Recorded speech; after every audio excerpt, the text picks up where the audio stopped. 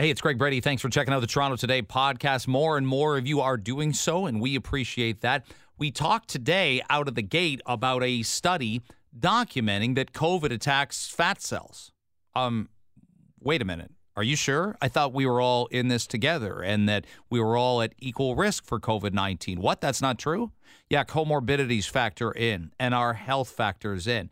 And even if the most important thing you can do now is be vaccinated against COVID-19, your risk factors are your risk factors. We talk about that and whether the messaging has been way, way off on things like that as we've come along these last 21 months. We talked to Bruce Arthur from the Toronto Star, Karen Vates, a mom from New York City, who says enough is enough. We are not prioritizing kids. We are not prioritizing education. I, for one, in full agreement. Lots coming up on Toronto Today for the Thursday, December 9th edition. It begins right now.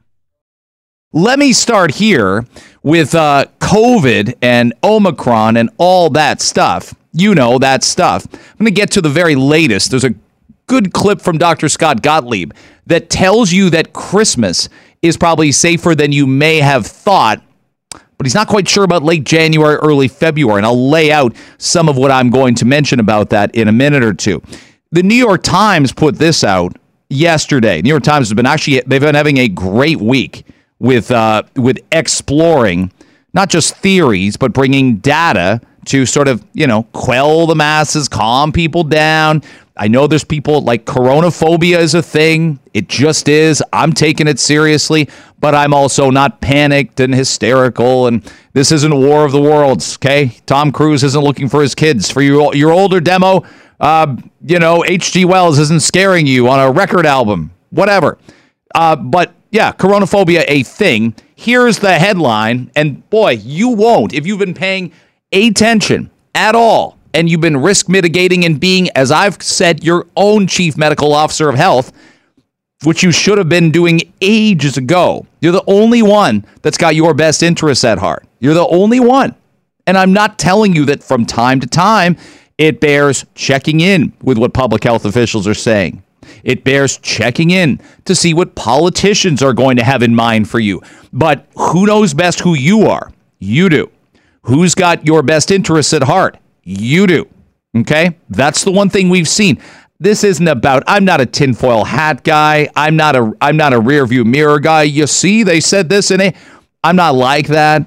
But I will tell you that you know this as well as I do, that there's oftentimes corona advice and risk mitigation advice and decisions that have been politicized and pulled out. We talked about it with the clip we played on yesterday's show, and I wasn't sure that it was the right thing to play. I'm more convinced now, based on people's reaction to it, because it calms them down. The hysterical Peter Jüni, we played that clip of him from 2 days ago doing an interview with the CBC's Heather Hiscox, where he basically said, this is not the time to get together, in essence, with anybody this holiday season. Wait until next summer. And I talked to a couple experts about that, a couple epidemiologists in the field, and they said, well, yeah, like there's something that he's right about. You can't just throw the doors open and have a 100-person Christmas party or even a 40-person Christmas party in an old house and all that. There have been outbreaks from parties going on, especially in the United Kingdom. We have to exercise more caution than maybe a while ago, but the messaging is vital. Give people instructions about rapid tests. Tell them where to go and what not to do. Wait until summer, okay, for kids, for the elderly, to see grandparents. It's panic-inducing, and it's going to get dismissed out of hand. You lose the room with that kind of shrill run through the streets because aliens are invading messaging. I don't make those rules, but I know that's how the message lands with people who are done with COVID. I'm not done. I'm talking about it. I'm not going to spend as much time on the show today as I did yesterday on it. Some days we're going to go deeper than others because we've got data and new stuff that you kind of need to know. So we can't be done with it. But the tone, the Jüni tone, the chastisement, so bad. It destroys the soul, and that still matters. Your soul matters, okay? As much as whether you're wearing a mask or not, or where you're going, indoor, outdoor, this and that. So everybody should have their own level of comfort with how cautious they're being. And yeah, consider reducing what you might be doing, but don't cancel Christmas. Don't unbook things that you've already booked that you know yourself are sensible. We can't give arbitrary dates. Like, put it this way. Ford and Elliott get hammered when they do that. They give, here's an arbitrary date when vaccine passports expire. Here's the arbitrary date when no more masks will be worn indoors. Well, they get hammered when they do that. Some people like the sound of it. Oh, this is when it all ends. How's that been going for you so far? Oh, when you get vaccinated, your danger's over. Well, you can still feel that way. I still feel a good chunk of that. And yet I'll go get the booster shot because I think it's a sensible thing to do. And any extra sleep I get at night's a good thing. But you can't then hammer Ford and Elliott and have a politically influenced science table head yell out, wait for summer, don't do it. You can't have that. We don't have a clue what January looks like. And I'll play this clip from Dr. Gottlieb in a bit that lays that out. A guy who's sensible and has an approach that isn't about fear-mongering. That FM word there. This is a way to do things properly and safely. I'm hosting my sisters and their 4 kids for Christmas and their husbands. Fully vaxxed, some boosted, recent tests. There's a way, but Dr. Uni says there isn't. I say there is. Let me get to this because one of the information things from the New York Times I was going to mention from this article. Here's the headline. The coronavirus attacks fat tissue, scientists find. The research may help explain why people who are overweight and obese have been at higher risk of severe illness and death from COVID. You don't say. You don't say. Who knew by the summer of 2020 that this was the case? Well, raise your hand because a lot of you did. A lot of you who listen knew that that was the case. And all that was being asked for by people like me and all that was being asked for by people, I think, in the know that are just looking for some element of objective, non-politicized, reading the room properly advice was something like this. COVID targets people carrying extra weight. COVID targets people with comorbidities. Do you hear that very often from public health? No. Do you hear that much? And boy, did she have a day yesterday. Do you hear that from Ontario's health minister, Ms. Christine Elliott? No. No. If you're overweight or obese, you're more likely to develop severe COVID-19. You're more likely to die. Listen to what the data says. Do you want the opinion, or do you want to just feel good that we're all in this together and everybody's at equal risk? What do you want out of this? Because it's not practical. If a doctor finds that I've got some kind of angioplast and that's why I've got chest pains, and it's not just, yelling a lot on the radio from time to time. We won't yell very much this morning. I'm yelling now probably. But if I go in and the doctor finds something, should the doctor be like, I don't want to spoil his day? We're 22 months into this. Honesty, transparency. Give me the scoop, doc. Am I going to live or die? Patients who have had health conditions like diabetes, that compounds your risk. Wouldn't that be awesome to have everybody in line saying, these are the health concerns you've got? You know where they've done a better job of that? You know where they have? The United States of America. But Greg, all these people have died. I know. You can't make them understand the conditions that they should, walk their world by. You can't force them into avoiding large gatherings. You can't be that heavy-handed. But researchers found COVID infects fat cells, certain immune cells, and there's a damaging response in the body. We knew this. Doctors would say this privately. Some would come on the radio. Someone would come on with me and say exactly that. Was this about feelings for 22 months? Feelings ain't getting us out of this. Virtue signaling ain't getting us out of this. Being tired of COVID ain't getting us out of this. Okay? I think we get it now, but you can imagine in the United States, do they have a high obesity rate or a low obesity rate compared to the rest of the world? You already know the answer to that. More American adults are overweight than not. Okay? By the way, who has higher obesity rates, and some of this isn't their fault as individuals, and that could have been documented?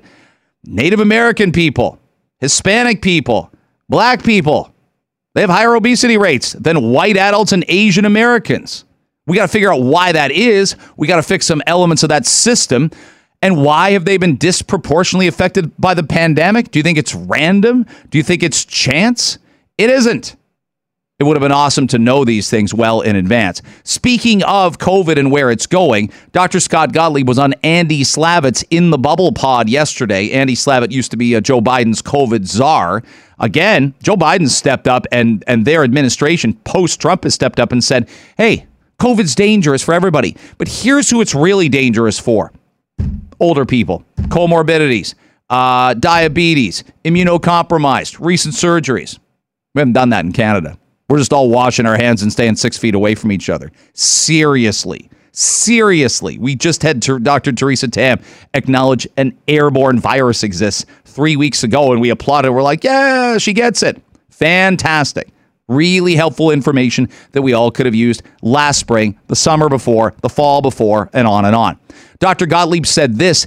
He's thinking, speaking of those Christmas holiday parties, that Omicron's here, and Omicron's going to sort of take hold and become the dominant strain. The good news is, the still very good news is, that we've been talking about this week, and we talked about it last week, all indications are, and they're growing, because more data has been done, more research has been done, more smart people are saying so, Omicron is not going to be as harmful as Delta has been. But he noted it took Delta a long time to take hold. So given that Christmas is 16 days away, I think Dr. Gottlieb lays out a pretty good case for why Omicron's not going to be here, there, and everywhere anytime soon.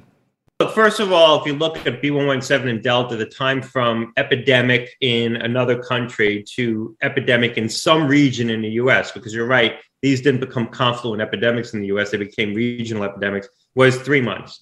That was what we saw with B117. That's what we saw with Delta. There's some argue that this could be more rapid because of greater transmissibility. But on the other hand, we have better testing in place, better tracking, tracing, mitigation. So it could be slower too. So I think that if this is going to become epidemic in some region in the U.S., it's 2 to 3 months away. Yeah, so that makes a difference, right? It makes a difference for your holiday plans. I feel like it does. I know we're going to be sitting out here understanding and watching really closely about COVID cases, which are going to me, they're going to pop significantly. And I know there's more schools in outbreak today. If we're going to count every single case and we're not going to use rapid tests, I don't mind them saying a school's an outbreak and sending kids home. But they should be back the next day, especially if they're fully vaccinated in high school, especially if they can show a negative test, and they should be walking right through those hallways again. We're still sending kids home for 7 to 14 days.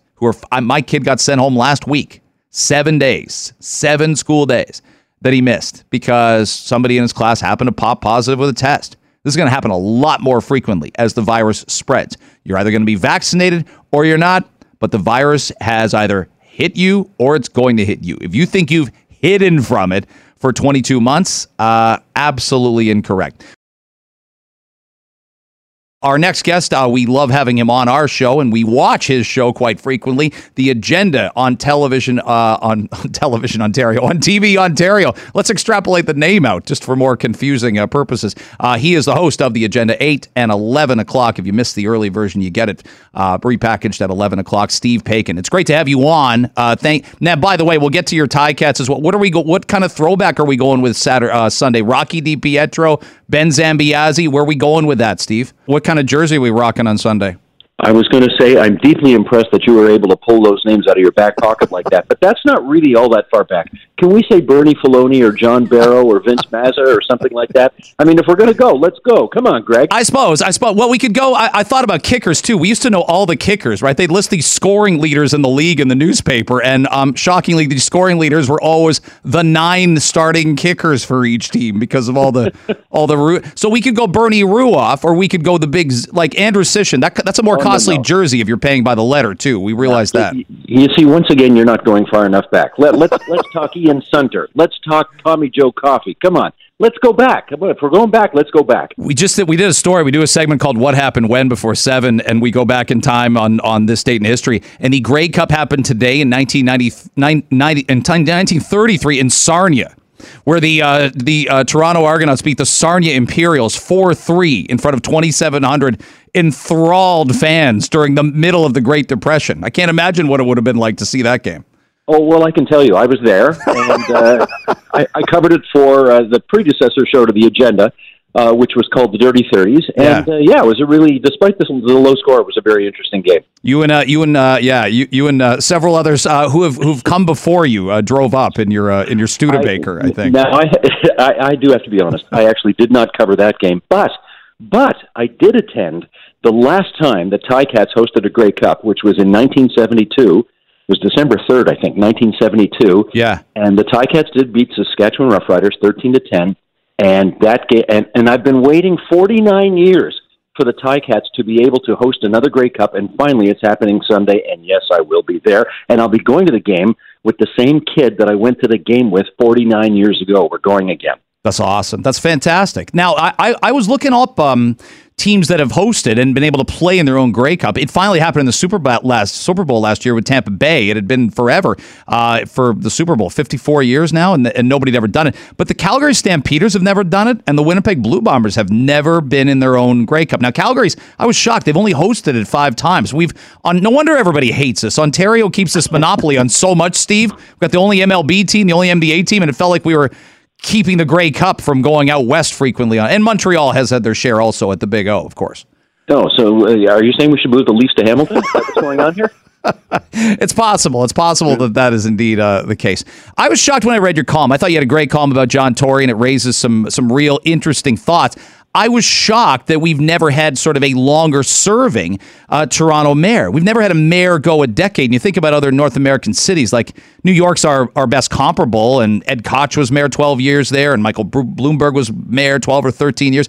It's amazing that we've never had a man or woman just hold the fort for like 14, 15 years. Well, we've had just one, and that was Art Eggleton, who went from 1980 to 1991. But you're quite right. When we think of sort of the iconic mayors of Toronto, Nathan Phillips, after whom the square was named, he only did 5 years. David Crombie, the tiny perfect mayor, he did 5 years. Mm-hmm. Part of the reason was, of course, that for the longest time, the term was just 1 year, and then the term was 2 years, and then the term was 3 years. And it was only more recently that they extended the term to a full 4-year term, like with the provincial government or the federal government, for example. And so now, to do 12 years a couple of decades ago or a few decades ago, you would have had to win, 4 or 5 elections in a row, which was, it's hard to do. John Tory, if he runs and wins and serves the full term, because it's a 4-year term, he'd be at 12 years by the end of the term, and that would be the longest-serving mayor in Toronto history. A lot of ifs there, long way to go before we get there, but that's out there for him. Steve Paikin's joining us, host of The Agenda with Steve Paikin on TV Ontario. There doesn't strike me there's just an obvious name as a competitor to challenge. Now, of course, people may be waiting to see if Tory announces. That may be a big factor right there. That often happens with whoever's out of office in the United States. You sort of watch how the breeze blows for a Democratic primary contender or a Republican primary contender. But here, there just isn't that obvious name. Is there one that leaps off the page into your brain? Not one, but there are several. And that's why I think the headline on the piece was "Waiting for Tory." Everybody's waiting to see what John Tory's going to do, because that will set off a whole range of dominoes that will fall after that. If he decides he's going to run again and seek another term, I don't imagine anybody of significance is going to challenge him, because his approval rating is too high. The ability for him to win is just there, and unless somebody wants to run basically, a mission where they're just running for the heck of running, I don't think anybody would. However, if he decides to stand down, well, that changes everything, right? There's a whole bunch of people on the current city council who will kick the tires. There will probably be some people from outside city council who will take a look at it, and that really opens up the field a great deal. And, of course, if city councilors run for it, that opens up city council seats, which means you'd get some changes on council as well. So everybody's waiting on Tory to see what he's going to do, and he's told friends, he's told friends that he will announce one way or another this month, because he knows everybody's waiting. You don't actually have to get your papers filed until May. And, he doesn't want it to drag out for that long. He wants to settle this once and for all in December. So we'll wait. It seemed to work for him when he was elected in 2014, as well documented, because he wasn't Rob Ford. And any of Rob Ford's supporters, although Tory was just a well-known name, right? The media, Rogers, even the CFL, we were just talking about it. So he was a recognizable name and face, and no one could question this. He's a personable, warm man, and his work ethic is unchallenged. That's the one thing. Even when you disagree with policy, you can't argue the hours he puts in and the time he puts in. But I wonder if that's sort of calming of the waters, which I think Toronto may have needed post Rob Ford. Even Rob Ford's biggest supporters said it's gotten really out of order and chaotic with everything that was happening. And then unfortunately the cancer diagnosis. Does that still work for John Tory, that it just feels like he's a guy that, I'll use a football analogy, comes to the line of scrimmage, gets the crowd to settle down, and then he can call his plays? I think you could make a pretty strong argument that that's still relevant in an era of COVID. To be sure that when he ran for re-election 3.5 years ago, he did not expect to have to deal with a global pandemic, the likes of which we haven't seen in 100 years. So to have a steady hand at the tiller, as he's often described, not a bad thing at a time like this. Is the mayor the most exciting man we've ever had in office? Well, no, he's probably not. Have everybody agreed with all of his policy prescriptions all the time? Well, no, they surely haven't. But, all things in balance. And that's what he would tell you, all things in balance.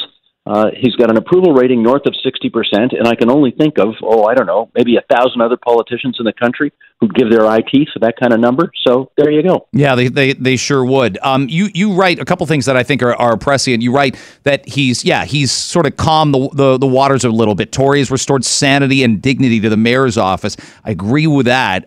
You write he's received positive marks for his handling of the COVID-19 crisis. I'd agree with that too, but something even that happens in, our business sometimes, leverage. He doesn't have a lot of leverage with the province. A lot of mayors have realized this, whether it's been Patrick Brown or Ed Holder in London. Like during COVID, you're kind of you're a little bit of a prisoner to what the province wants to inflict on you or open up on you. Can I make that case?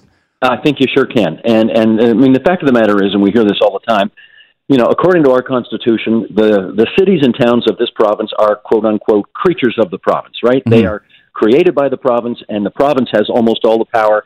And basically, what powers do the municipalities have? They have the powers of persuasion, and that's all. Once the COVID-19 crisis started and the mayor realized that people weren't going to be able to afford to pay their property taxes, and the revenues for the Toronto Transit Commission declined 80%, and yet we still needed the TTC to operate to get all the people, the healthcare workers, firefighters, police officers, etc. We needed to get them to their jobs to help us during this thing. So what could Tory do at that point? He could try to use his powers of persuasion. And he did. He managed to get the provincial government, Doug Ford, with whom he'd had a pretty bad relationship in the past. He managed to really repair things to a point where the two of them got along well. They communicated frequently. They communicated effectively and well. And Mr. Tory was able to get the money for the city that it needed to get through the worst of this thing. So, yeah, that was helpful. It's a weird one, too, because like you said, not everyone's agreed with every policy. A couple things flared up. The clear out of encampments was seen as a problem this summer. Some of when we have crime in the city. But I look and I go, some municipalities, like some of it has to come from federal help, provincial help. And I just don't know if Toronto voters can look at somebody and say, there's someone who's been there, done that, because they just haven't. Unless someone who's been mayor previously or someone wants to, jump back, if you will, Steve, from provincial politics, a known name. But oftentimes they don't do that. We don't see former MPPs or party leaders come back to a city and say, I want to be mayor. It happens a lot more in the States than it does here. Yeah, it's pretty rare here. The one name, I'll tell you this, Greg, the one name, and it's funny, we were talking CFL earlier. When I asked somebody the other day on Toronto City Council, I said, who's not on council, who could come out of nowhere and potentially be a good challenger for mayor? And the name I heard was Pinball Clemens. Now, Pinball Clemens is I think it's fair to say, even as a good Ticats supporter, I would say this, he is truly beloved in the city of Toronto. And in fact, he's the only person affiliated with the Argonauts who I remember got a big ovation when he was announced as being in the crowd in Hamilton at Tim Hortons Field. So, now, would Pinball be interested in going into politics? He's flirted with it in the past. He's never done it. I don't know yet if he's even a Canadian citizen. I'd want to know that. And I'm not even sure he lives in the city of Toronto. I think he lives outside of the city of Toronto. So those would be stumbling blocks to his running. But you want to talk name recognition and whether he's loved, I don't think those would be a problem at all for him. And he hasn't surfaced in any Ticats fan videos from Sunday afternoon. So that's a positive, Steve. I think there's a couple other Argos personnel that can't run for office, I think, anytime soon based on some of the videos. I'll say that. What a mess that was, eh? Oh, my gosh. What a mess that was. Hey, enjoy the game Sunday. You're going to have a blast. I'm glad you're going with people close to you. You'll see the Arkells at halftime. And, yeah, fingers crossed. I'm a boyhood. Tom Clements, Dieter Brock, I was okay with that trade. It was amazing watching the great Dieter Brock become a Ticat after burning us in Winnipeg all those years. So I hope it goes well on Sunday. Enjoy the day. And it's just the CFL shutting down for last year. It's just great to have it back. It'll be great to have that happen in the Steel City. One last word, Greg. Yeah. Oskiwiwi. I knew that. Yes, I can't spell it, but we can say it even this early. Thank you so much, Steve, for the time. Great to be with you. Thanks a lot. Steve Paikin from TV Ontario. You can read his column at tvo.org. And so last night is my youngest son's grade 9 orientation. And I remember it like it was yesterday. We didn't get to do cool stuff like that. You just went to grade 9 in 1986 like I did. And you're like, I just hope somebody doesn't throw me in a locker in the first 2 weeks. You didn't know what was going to happen. You stayed quiet and kept your head down. And by the way, every girl in grade 12 looked like they were like 26. That's a feeling that every 14-year-old boy experiences. Just is. Now, so we've come a long way in terms of not stuffing kids in lockers. Fine. But my oldest kid goes to an orientation. He gets to visit the classrooms and he sees this and that. And it's a great experience. They are walking on cloud 9 after that. But last night was virtual. So the irony is my kid goes and has a 90-minute soccer practice in a dome bubble after his grade 9 online orientation because we can't find a way either with full vaccination, he's fully vaccinated, by the way, or with rapid tests or with contact tracing or any way possible to have kids come through the school that they're going to be in, by the way, 40 hours a week in about, 9 months. We can't find a way to get them in the building for 20 minutes. We can't do that. But they can go anywhere now. They can go to movie theater, concert, Raptors game, Leafs game, all that stuff. Then when that session's over, the school that he's going to go to announces they're in outbreak. And now my grade 10 will be at home until January 3rd because there's only, 7 school days left. But they've got 5 positive cases. Are those positive cases among fully vaccinated, healthy, asymptomatic kids? We'll never know. And that's where we're at right now. Karen Vates is a New York City mom and education entrepreneur, and I'm really pleased and privileged that she's joining us here in Toronto. It's great to have you on. I'm sure my story echoes with parents that you talk to constantly. The learning loss has been a thing. We've made so many mistakes. And Karen, to me, I'm sure it's your case as well. We're operating schools with rules from, June of 2020, not December of 2021. This is so true.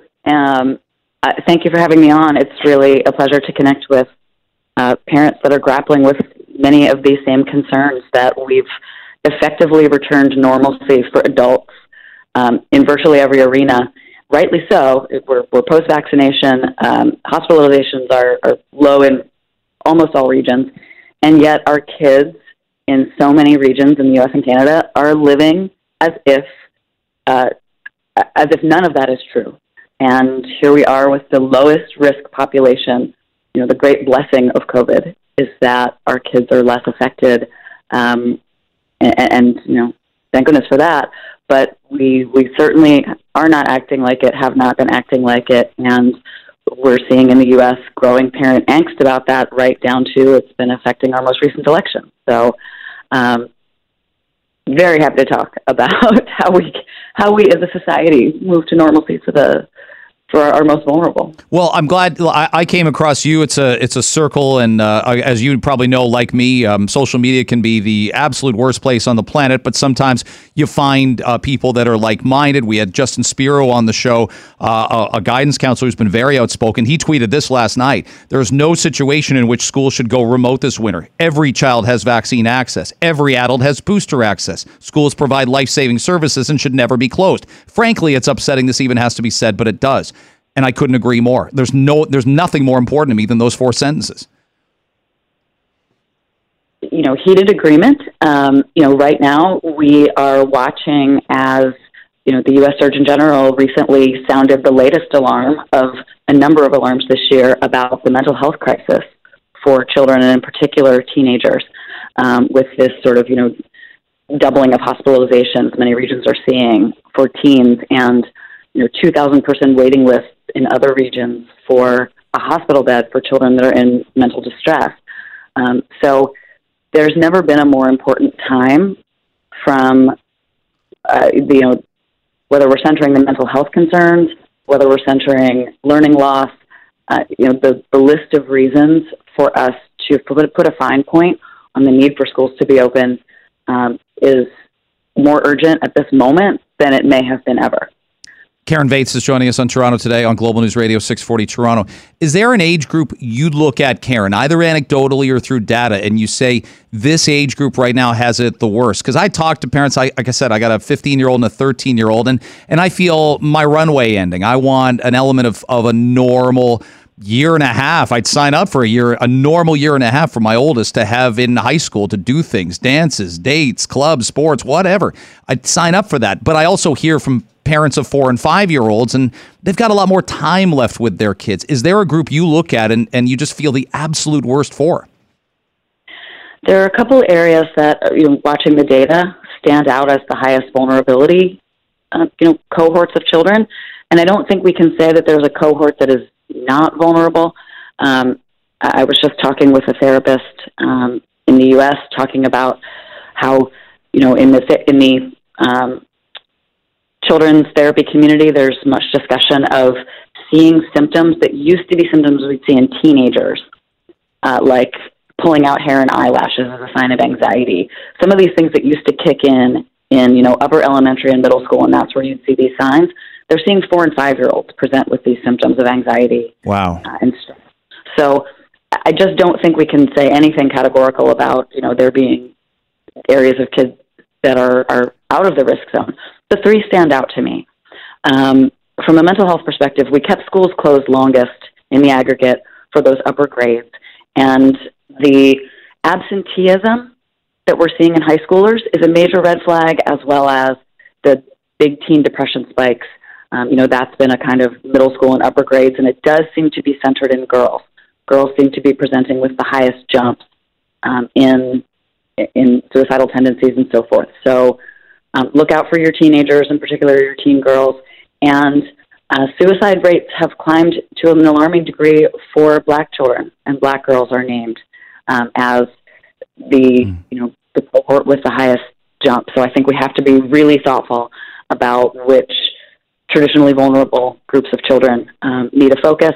And then from an academic perspective, I worry really heavily about children between the ages of 5 and 9 who are our early reader cohort, who miss so much school. One thing we know, 3rd grade has always been viewed as a pivotal grade in terms of children's literacy, because after 3rd grade, when kids walk into classrooms, the curriculum assumes they can read. So now they're going to do their learning by reading in the sciences and reading history and reading math problems. And there's just a working assumption that kids can successfully read a math problem independently. And that's true for many children, but we have long struggled with sort of systemic challenges getting kids who aren't successful as readers in 3rd grade to read in later grades. They're just, the interventions haven't necessarily been a success area. When we look at reading instruction generally, we pass on too many kids that can't read. So we've always known that if you were a struggling reader in grade 3, your risk of dropping out is 6-fold another child. So graduation rates can practically be predicted with 3rd grade reading. And here we have groups of children who just haven't, unambiguously, every child missed at least 2 months of school in that late 2020 window when we closed in spring 2020. So every child in that cohort has at least a small amount of vulnerability, even children in states or districts that were lucky enough to reopen normally. But of course, the majority of children had a longer-term impact. And so I'd really be encouraging elementary grade parents to be leaning into any reading concerns, pushing conversations with the school about what needs to be done, looking into, private services if necessary, if they aren't getting support at the schools, because that's that's the group I worry about the most from a long-term perspective. 100%. I remember what it was like, reading with your kid, and even, the slightest little hiccup you'd be focused on and you'd be concerned about. We're talking with Karen Bates, by the way, New York City mom, education entrepreneur. The concept of saying kids are, there's two things happening here. One is that I think kids will always comply. So when I hear from parents, it makes steam come out of my ears who say, well, my kid's okay with this, and my kid's okay with remote learning. My kid's okay wearing a mask 35 hours a week. 5 and 6 year olds are masked up constantly. They're made to eat lunch without speaking to each other by some principals. When we say kids are resilient, I only have so much time for that argument. Basically, I've got little time for it now. You might have been able to say that for 3 months. You can't say that going on 600 days now into this.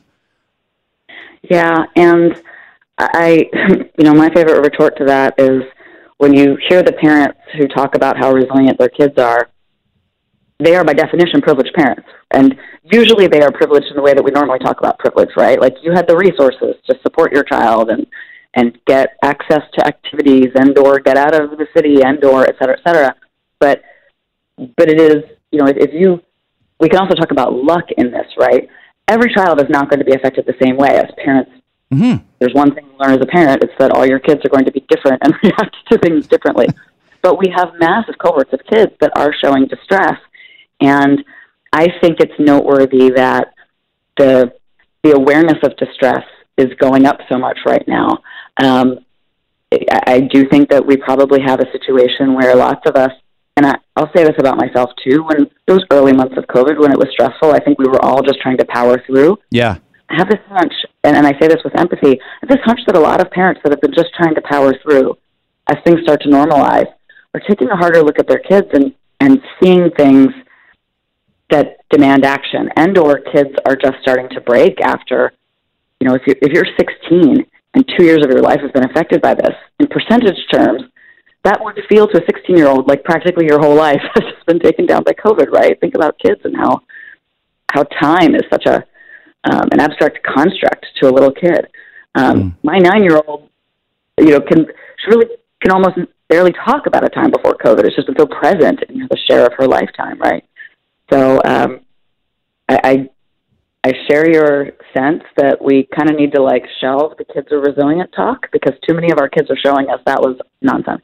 I only have 45 seconds here. I think we got this misunderstanding here that Republicans want schools open and Democrats want schools closed. That's not what I see. If anything, I see, an extreme reverberation back the other way, where there's a lot of people that might lean more left that note everything you said and say, this has been so wrong. We have overdone this and overcooked either, hysteria about COVID, or we've been myopic about it for 5 and 6 year olds. I don't see it as a political battle of will. Do you? I don't see it either. I am talking about the U.S. context, but this was, it's felt like the North American context. I am a lifetime left-leaning person. I voted for Biden, and I was in New York City mobilizing with a bunch of fellow Biden voter moms to get schools reopened. The leaders in the faith were all progressives, and I have found that has been true in communities from Virginia to California, et cetera. Wanting quality schools and supporting children is the most progressive thing out there. So I see this as the ultimate bipartisan issue. Karen, what a great pleasure having you on. I hope you have a great holiday season. Maybe we can connect in the new year and move the ball along. You're making a difference even by talking to some of our parents as listeners today. Thank you for doing that. Thank you. Okay, who was Lou Marsh? Well, a athlete, a referee, a sports journalist, born in 1879. Can we find a white man born in 1879 who wasn't a racist? That's for another show. Or meet me in my driveway a little later on this afternoon, and I'll when I get up from my nap and I bring the compost bin in that's been sitting on the side of the road for the last 2 days. But we're going to get there with our next guest. He hosted the iconic Sportsline show here all throughout Ontario, right here. Well, not in this building, but with Global Television alongside Jim Taddy. Mark Hebscher also has the Hebsy on Sports podcast, an unfiltered look at sports and even mentions sports broadcasting sometimes. It's apparently no BS, and he gets to say the whole BS word sometimes on his podcast. No one tells him what to do. Mark Hebscher joins me right now. Did I sum up that pretty fairly, pretty accurately? You did, but I'm afraid now. I'm afraid to say anything. You got autonomy. No. You got independence and autonomy. You got what every broadcaster eventually dreams of. Every sports jock dreams of. Autonomy and independence, my man. It's true. I have to put a little string around my finger, though, to remind me that I'm on terrestrial radio right now, and I can't do those things. You cannot. But when you talk about this award, and you even mention the name Lou Marsh, my blood starts to boil. We shouldn't even be mentioning his name. So, when did you know who Lou Marsh? I mean, look, we've got Conn Smythe. People have talked about that. Like I said, it's really hard to find somebody born in the 19th century that we'd hold up to by today's standards. When did you start to have concerns or questions as to whether Mr. Marsh was somebody we should have on the trophy for Canada's best yearly athlete? Well, I didn't know it at the time, but my late grandfather, told me stories about how they didn't read the Toronto Star because they felt it was anti-Semitic.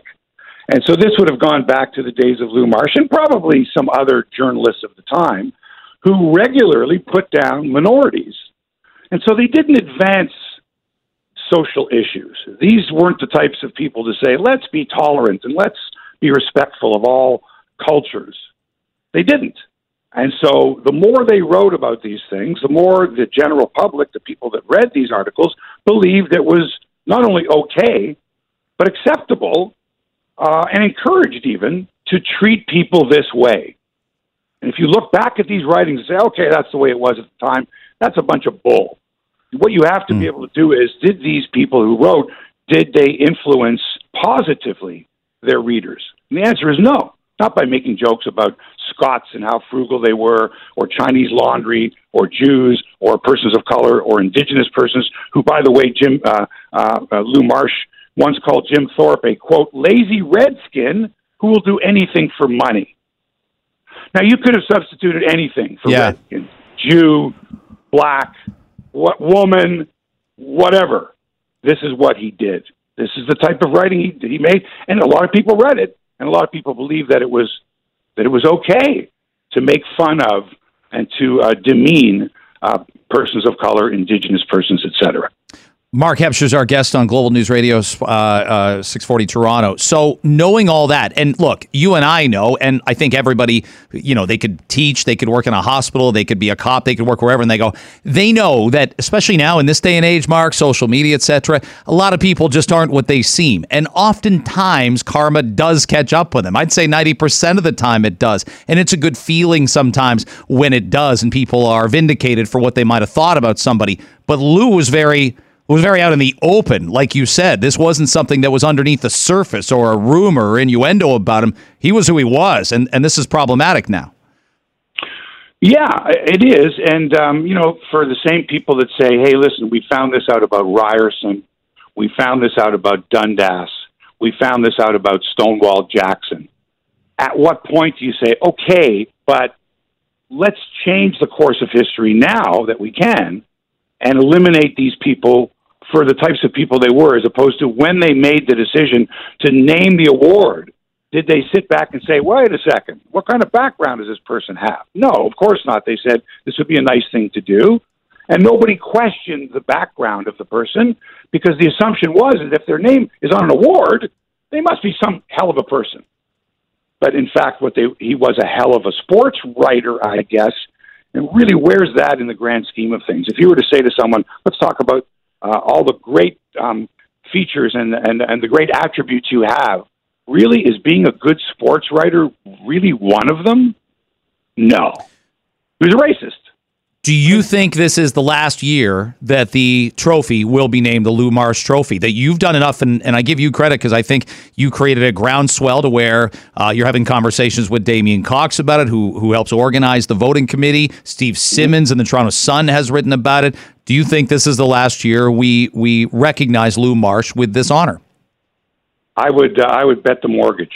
I bet the farm on this. Well, I've seen where you live. I'm not. No, but don't bet mine. Let's be honest. I'm really surprised they're even mentioning it this year. I'm really surprised that they're even calling it that this year. I mean, they had enough time to say, look, let's make a decision on this. It looks like the evidence is overwhelming, and we can't continue to use the name knowing what's out there now. But instead, they're delaying it, which means instead of really celebrating Damian Warner's victory this year, the subplot is, but are you going to accept it after the things that he had written, what you know? And I think Damian Warner and a lot of other people have probably bitten their tongues over the past few years, knowing what they know about Lou Marsh, what they've done on their own when it comes to research and what they've read recently, and probably said, I'd like to say something, but I don't know if I want to. But now they can. I think now they can probably say, maybe I was uncomfortable with that name. I know that Bruce Kidd, who won it 60 years ago, once he found out, did his research on Lou Marsh, he refused to acknowledge that trophy as the Lou Marsh Trophy. He only called it a Canadian Athlete of the Year. But he didn't want to start this campaign saying, let's get the name off of the trophy. Yeah. He didn't feel that was his right. But he burned deep down because he knew that Marsh was the cause of, especially of Tom Longboat's later years, the suffering that he felt, the indignation that he felt was because of Lou Marsh. Well, I applaud what you've done with this. Mark Hebscher joining us, Hebsy on Sports. His podcast is Friday. You can find it on Apple Podcasts, same as this podcast. Now, you're a great person to ask about the diplomatic boycott by Canada. You covered the Lake Placid Olympics in February of 1980. Do you believe in miracles? Yes, with Al Michaels. And a lot of people forget Ken Dryden's right beside him yelling. That's the most excited I've ever heard Ken Dryden get in his entire existence. He's usually quite stoic and placid. But I forgot about this, Mark, that just weeks before, Canadian PM Joe Clark announced that Canada would boycott the Olympic Games. I always remembered it as a kid. I felt like that was a little bit after that Games, but that's why those games in Lake Placid where you were so fraught with tension, because we knew that Jimmy Carter's America, Joe Clark's Canada, all these other countries were going to follow suit and not go to Moscow later that summer. I can't imagine what that atmosphere was like. It was pretty wild. The other thing, too, is if you recall, Great Britain did go to those games in 1980 in Moscow. So there was a real divide amongst the power nations at the time. In previous years, Canada would follow suit of what the United Kingdom did. That's what they did in 1936. The United Kingdom didn't boycott the Berlin Olympics, the Hitler Olympics, so Canada didn't boycott it either. In this case, though, Joe Clark did follow Jimmy Carter and the Americans by boycotting. So in Lake Placid, there was a lot of talk about, what's going to happen. And, are we really going to boycott the Summer Olympics? And some people who had friends that were Summer Olympians were concerned that all the training that they had gone through and everything was going to go for naught. A lot of the athletes wanted to go. They didn't think that the Russian invasion of Afghanistan should prevent them from going to the Olympics. In this case here in China, it's a diplomatic boycott, which I don't know, Greg. I don't know. Has there ever been a diplomatic boycott of an Olympic Games, and how did those games turn out? I've never heard of it. I got 60 seconds. Two really curious answers I'm curious to get from you. Do you think anybody will not watch any less Olympics because of this? And the second thing is, does this present anything for advertisers? I do think it compromises the CBC in their coverage. And a lot of us have probably been there. Okay, everybody's got a boss who's got a boss. The CBC, I already know, doesn't put China stories at the top of their newscasts as frequently. I've noticed that. Do you think that this causes a dilemma for advertisers? Oh, for sure it does.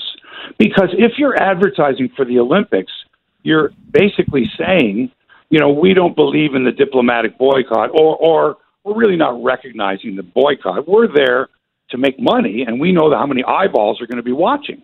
So I think it makes it very difficult. Not, I don't know if I'm the CEO of a big company that spends millions of dollars advertising the Olympics, and they're coming to me saying, what are you going to do? Is it okay to say, look, it's for the love of sports, and hopefully, the atrocities that that are going on in China, can be dealt with on that level, and can't affect, the Olympics. But let's face it, when they say sports and politics shouldn't mix, I laugh out loud.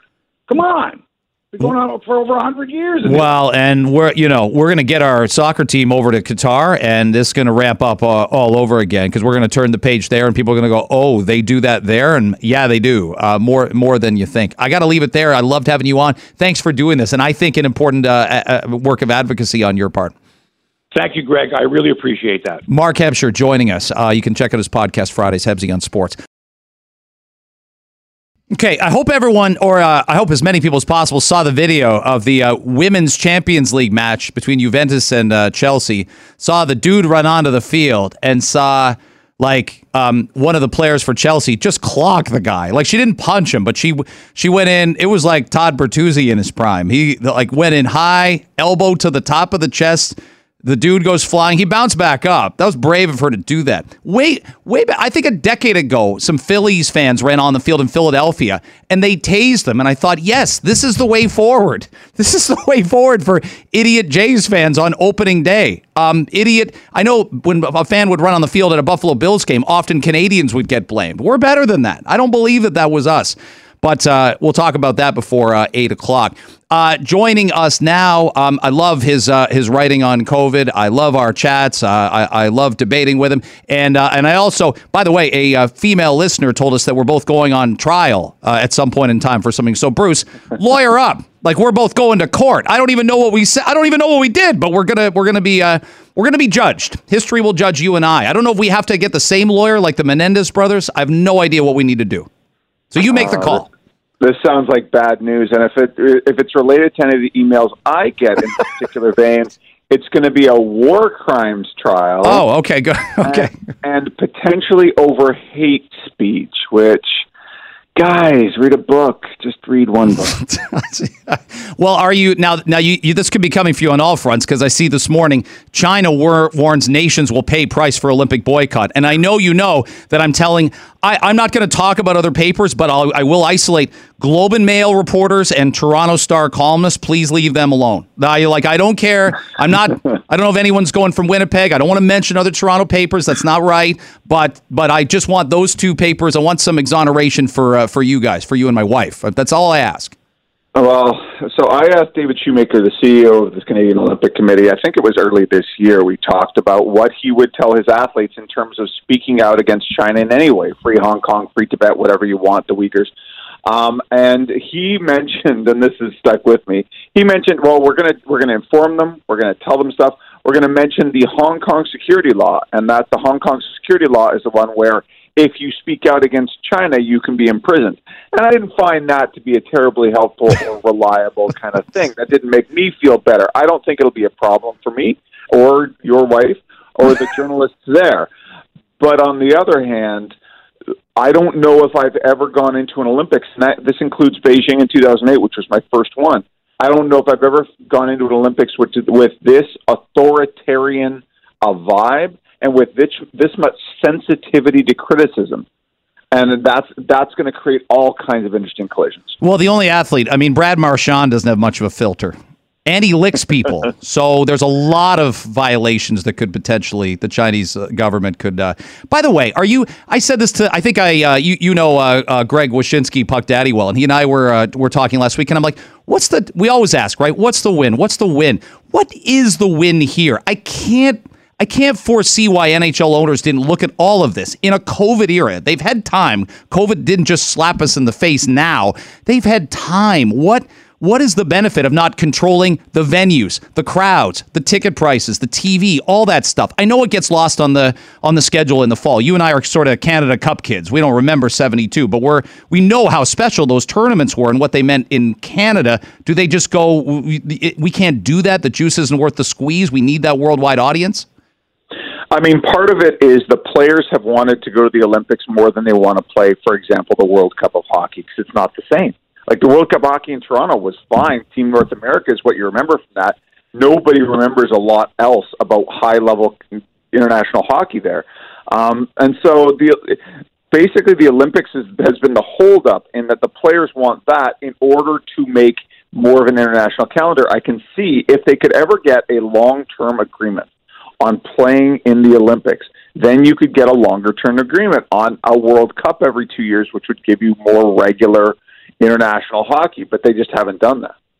It's amazing to think of. Bruce Arthur's our guest, the Toronto Star. All right, let's go Omicron. We played a clip from Dr. Scott Gottlieb from the States. I know you wrote about it yesterday. What's real interesting with all the moving parts and theories over the last 12, 13 days, working with the data, especially on the ground in South Africa. Look, it's going to become our most dominant variant. Gottlieb made the point that I know people are panicked Christmas time, New Year's time, gatherings here and there, but it may not become dominant. Delta took kind of a long period of time before it started dominating the other variants. It's going to hit us, and we don't know with what severity, but it may not be till mid-January, early February. That was his theory. Does that check out at all with anything you would believe?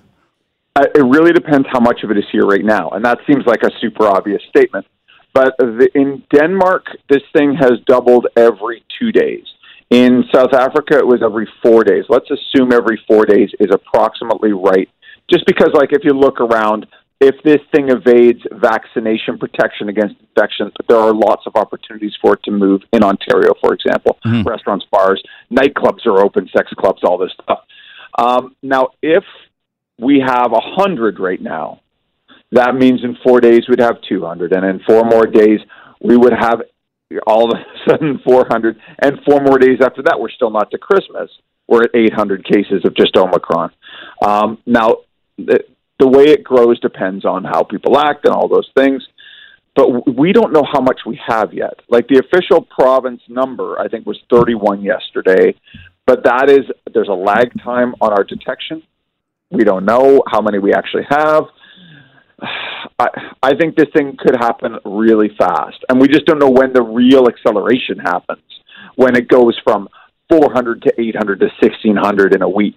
And that's where eventually we're going to hit the gas on this thing. And that's when we really find out what it is. Do you lean more, let's say our chat a week ago, or even, working as you were on the weekend or even Monday morning, that we're going to get a good bounce here in terms of the lack of severity, but everything that we may have believed in principle, and I think the logical people would agree upon in terms of transmissibility is still there, but it's going to spread. It's going to spread like wildfire more than Delta, but we're going to get a break in terms of the severity. Right now, a lot of people are hoping for that, and there are early indications of that, but here are the caveats that I keep hearing. South Africa's average age is about 30. Mm-hmm. Here in Canada, it's 46 or 47. That in itself is higher inherent risk factors for more severe illness. Then you get into, I think the vaccination number there is about 44%. But then you also have previous immunity. There are estimates that in South Africa, it's up to 90 or even 100% of people have had COVID already, which means there is a certain level of immunity circulating in the community. So the good news there is if we're basing all this on South African data, and that's true, that means that a level of immunity from vaccination or previous infection, vaccination is preferable, gives you protection against severe illness. But we haven't seen this in a population that looks like ours yet. Denmark hasn't had enough time. That's comparable in terms of vaccination. We haven't had enough time to see how fast it finds the unvaccinated and what it does to them. So unless Omicron is markedly less severe with the unvaccinated who have not had previous infection, that's where the bad stuff's going to happen. And we have in Ontario, I keep saying this, between 300 and 350,000 50-pluses walking around unvaccinated. And if Omicron gets into the unvaccinated parts of Ontario and causes a severe illness at even slightly less of a rate than Delta, let's say it's something like wild COVID in the first wave, it's still going to be a problem for our healthcare system, which is hanging by a thread. And guess what? As was documented in the New York Times yesterday, and it's something you knew and I knew, you've written about it, I've talked about it. Unfortunately, I wish our public health officials had more. The COVID attacks fat tissue, like massively so. And guess what? South Africa is a healthier nation. You point out a younger nation, but also a healthier nation than the United States. We're slightly healthier than the United States. But when we talk obesity, the U.S. is that they're the poster men and women. And that's unvaccinated, out of shape people. It's going to floor those people potentially. Floor them. Comorbidities, right? Right. And, I mean, we do still get stories of people who are perfectly healthy who wind up really sick from this. This is a tricky disease. We still don't know everything about it. The whole idea of long COVID is Omicron going to cause long COVID when everybody in society gets exposed to it within the next 3 months? Because that's about the timeline. We don't know. And that's kind of the scary part about this. I would prefer if Omicron wound up being a cold in a hat, right? Even everyone in society getting a cold within 3 months is probably problematic for a whole bunch of reasons, but it'd be better than the alternative. The bottom line on the data that came out yesterday, being fully vaccinated is not 2 shots anymore. It's 3. And the lack of urgency from government, the lack of urgency on opening up boosters, which I believe will change pretty soon. I think you'll see guidance on 18 plus faster than you'd think. We need to make it really clear that the only way to be fully vaccinated against infection, at least the closest thing that we have, is to have 3 shots in you. And right now, I believe 6.2% of the province who is eligible for third shot boosters has done it. We got a long way to go. Bruce Arthur, Toronto Star, our guest. So the guidance, and this is what I struggle with sometimes as well. Sometimes it's come and it's been universal, whether you're 80 or 20, do this, don't do that. And I understand it. Okay, we don't want to split society, to quote our premier. But I watched, and I played the clip. I didn't like it. Dr. Uni's messaging the other day, hey, wait for summer. Don't gather. Listen, I worry you make people distrust the vaccinations. I think the best way forward, and I heard, I private messaged a lot of epidemiologists and said, he's not wrong. There's outbreaks that are alarming, and I agree with that. I wouldn't have 80 people over in a closed environment without knowing their vaccination status. But, Bruce, I think we can instruct about rapid tests, where to go, what not to do. Wait until summer is just not messaging. That's panic-inducing. That's going to get, that's going to get dismissed out of hand by the majority of people, whether it's right or wrong to do so. Yeah, well, we have a lot of problems that are kind of colliding here. Even the idea that we can't put enough boosters in arms. Right now, we can put about 100,000 vaccines in arms per day, which is much lower than last summer. Mm-hmm. I'm not even sure we can do that because we haven't done that. Let's say that Ontario can do 1 million in a week. We got 11 million people to boost. So even if everybody shows up, that takes us to late February to do that. We just don't have the capacity. If we do 2 million a week, it's still going to take us into the new year. But what you have is you have a populace which has not been alarmed to the idea or educated the idea that they're going to need 3 doses because this thing moves fast and people are tired.